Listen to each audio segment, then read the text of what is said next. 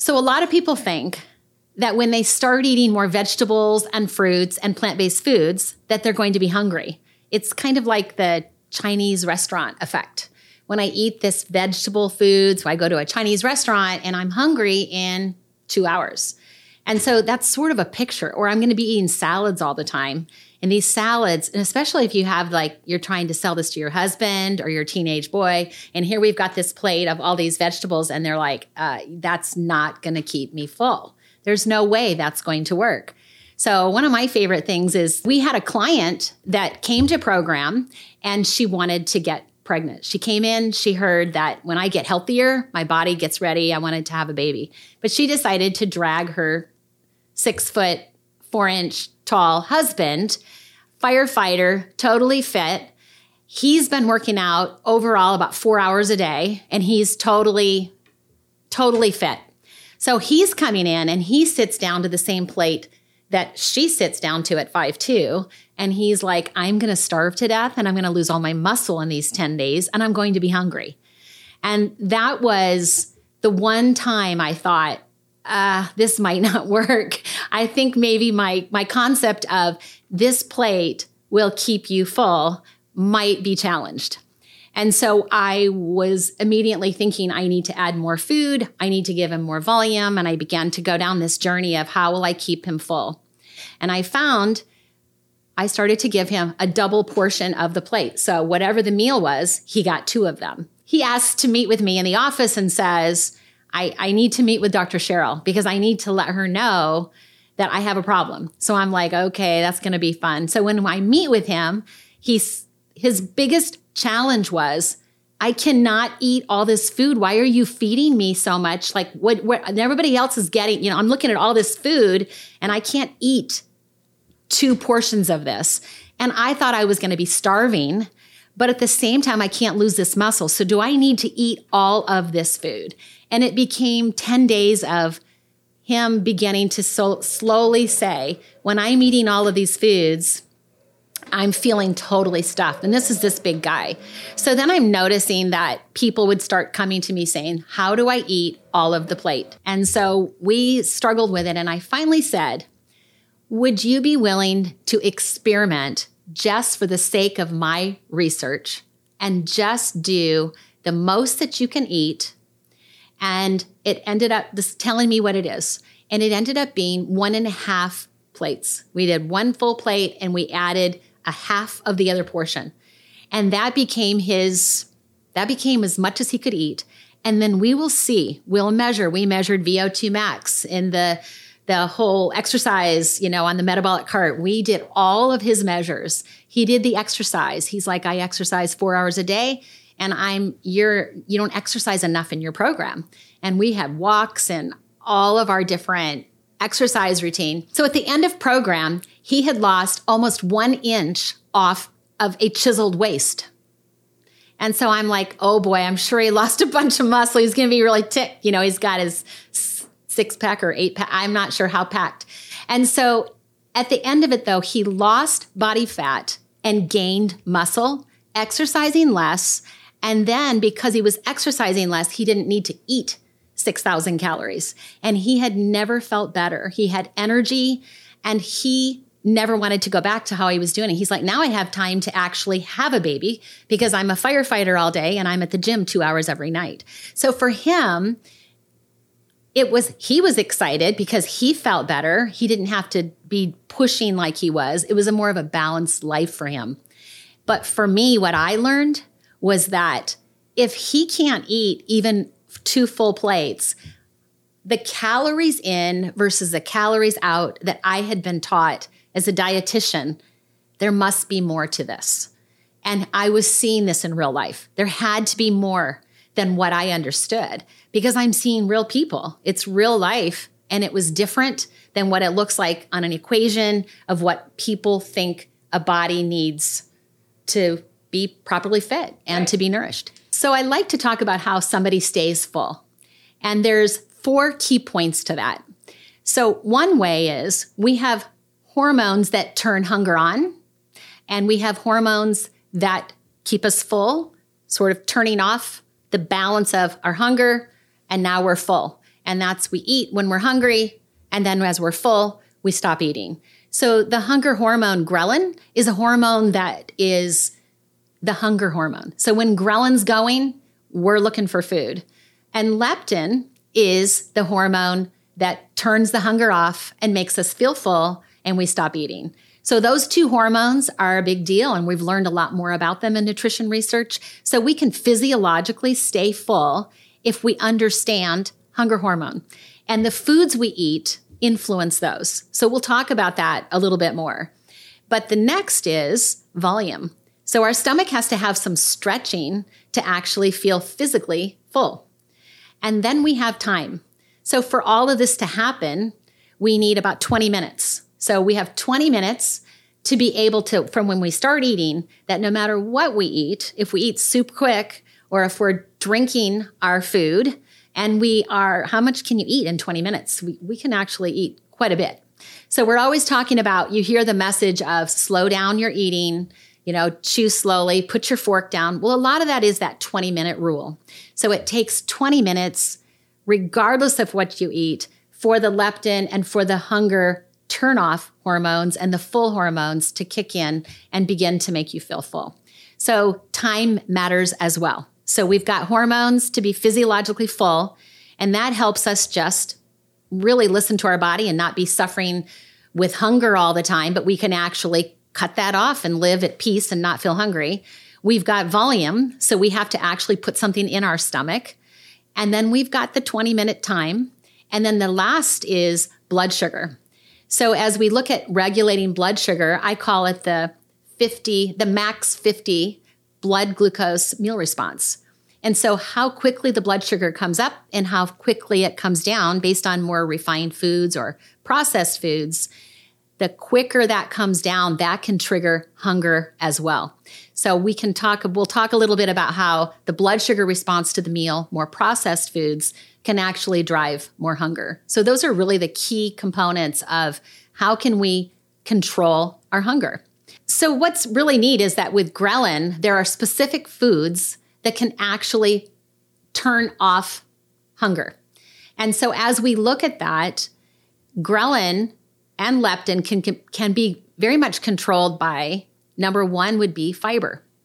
So as we look at fiber, that's a part of volume. Ghrelin's actually, there is some ghrelin that's actually in our stomach. And so the stomach lining actually has to feel a stretch to be able to actually turn off ghrelin. Leptin kicks in and we know we've actually eaten and we feel full. So fiber helps us turn off hunger, helps us stay full longer.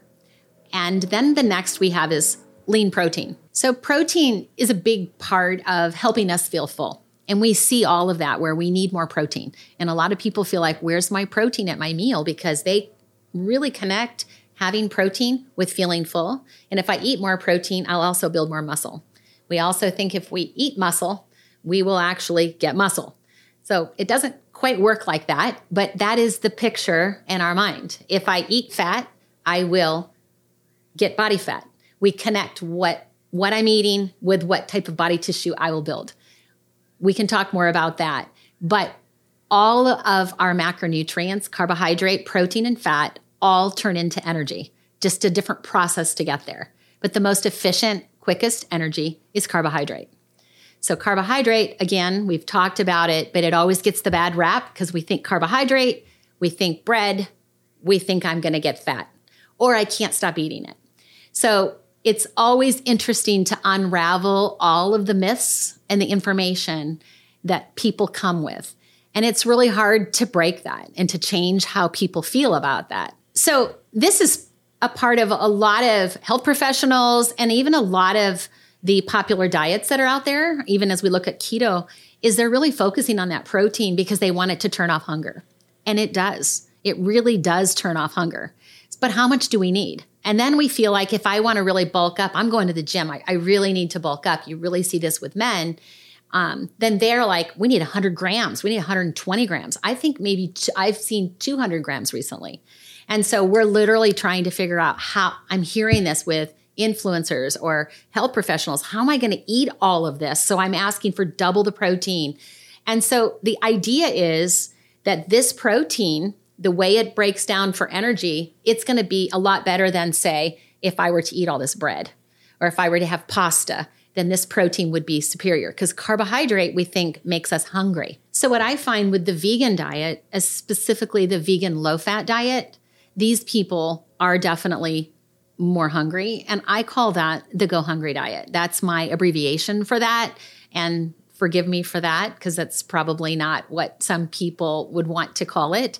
But anytime, I know for me, it's my Go Hungry diet, so personally. And I find that because the fat is gone. So even the fat when we're looking at our plate and we talk about having a healthy plant fat, or we talk about any nuts on the diet, those things are not part of that diet. Avocado. So imagine eating all plant foods and avocado, seeds, nuts are not in that diet. So those kinds of, and we don't have a lot of protein, so lower protein, probably about 10%. So as we look at a diet like that with the fat out and a lower protein, we naturally feel like there's some hunger there. And so I'm looking at how can we maximize the best of all of it? As we talked about the popular diets, we come back to building a plate that makes it so that we're not feeling hungry. Because hungry, let's just basically break it down. Who wants to feel hungry all day?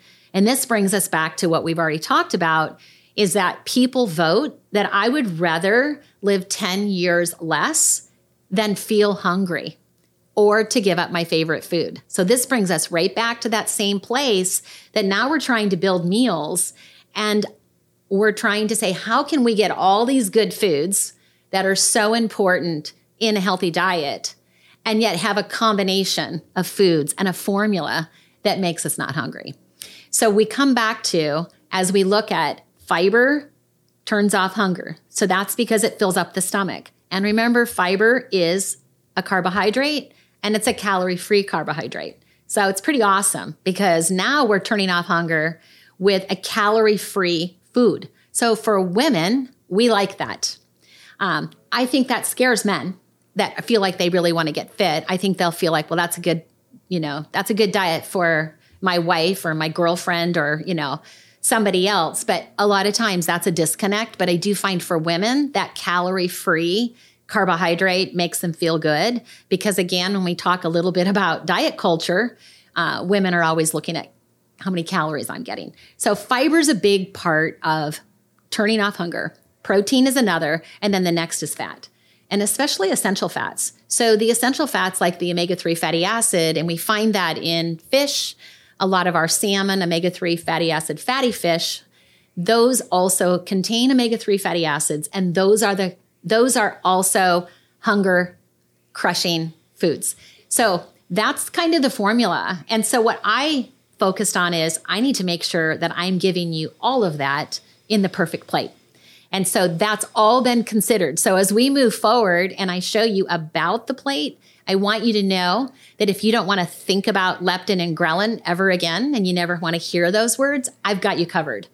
I've made sure that the formula covers the fiber you need, the amount of protein you need, the fat that you need. You won't feel hungry. I've tested it. We've applied it from the firefighter down to the tiny, small 5'2" female, every age, and really looked at that for 80% of them, I created a plate that worked for 80%. So the neat part about this is that if we follow this through, it would make sense. The message that we hear today is listen to your body. Your body knows best. You'll crave exactly what your body needs. And your body will sort of naturally reject what it doesn't. And a part of that is our new understanding and our better understanding in the last 20 years of really coming together and understanding these hunger hormones. And so when our body's hungry, imagine if we didn't have hunger. If we didn't have hunger or feel that hunger drive, we'd get busy, especially the workaholic. You'd get busy and you'd spend, a lot of us do it anyway, but we would spend the whole day and we might not feed our body properly. So this is our body trying to thrive, asking for what it needs. And then it will turn off as we're eating, and then that feeling of fullness comes on. So that should work in the perfect world. So what I found is that there are exceptions to this, and the food industry knows them well. So there are some formulas to miscue our body. So I always say, I love the concept of our body, listening to our body and being present. And there's a lot of good to it. But I want to give you some concerns I have with that. So some of the foods that can miscue us are, the perfect example is high fructose corn syrup. And so high fructose corn syrup, we find that's the sweetener that we switched to. It used to be table sugar. That was what was in our Coke when we had 8 ounces of Coke that made us full. But now we have high fructose corn syrup. And the industry uses this now in our sodas. A lot of fruit juices have it. A lot of foods have high fructose corn syrup.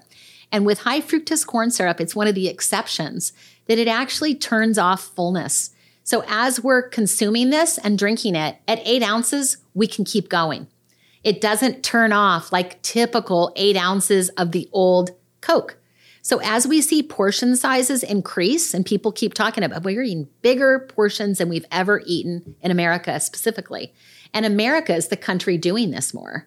And we're such a melting pot of all different cultures, and we've all come together. But ultimately, we're the best at really making our bodies the sickest because we're really industrialized and we know how to market and we know how to do this perfect formula so that we can get you to consume more of our product and get you to come back for more. So imagine high fructose corn syrup with caffeine. So the caffeine keeps you coming back for more and more energy. You're getting fluids from it. And then on top of it, I can drink almost a 48-ounce big gulp and continue to go. And so this is really a part of how we can actually not listen to maybe our body that day as we see that our body can get miscued. But in the environment that we're eating normal foods that are not industrialized or not changed, our body can be listened to. So I do think it's really important that we slow down. We listen to our hunger. And there's all kinds of elements that are involved in eating and snacking. So there's a behavioral side to it. It's very similar to any other, like if we think about addiction with smoking. So if I'm smoking, there's a hand-to-mouth component to it. So in the Take 10 program, we had a smoking cessation program, very, very successful. And a part of that was a nicotine replacement. So we could physiologically take away the drive to smoke, and then we could just work on in the 10 days, the behavioral part. Why am I smoking? I'm doing this for anxiety. I'm doing it because I need a quick fix. I'm doing it to make me feel better right now. Something triggered me, and I want this cigarette to make me feel better. Well, the same thing I began to see was, wow, this is just like food. And food can trigger the same types of things where I fell, I'm 2 years old, my mom picks me up and I get a bottle or I get some kind of food reward to calm me down. And we begin to do this as a baby and we begin to create these patterns of comfort to pain. I feel pain, I get comforted with food. And that stays with us. So what I really love about understanding hunger and the cues is if we can eat food but it's like a patch where we're actually turning off and controlling hunger properly. And now we can start to look at the behavioral part of why we eat. And then we can be really true to will that food fix this problem? But mostly if hunger's controlled, then we can start looking at who we really are. And if those are issues, then we really understand our body better. Yeah. So the more we can understand our body, the better this really works for us. Other things that can miscue us when it comes to hunger is if our blood sugar. So if our blood sugar is really spiked, if we're insulin resistant, these are the big ones. So I'd really want to talk to you a little bit about how that can make us feel hungry when we've just fueled our body. So let's look at that for a minute.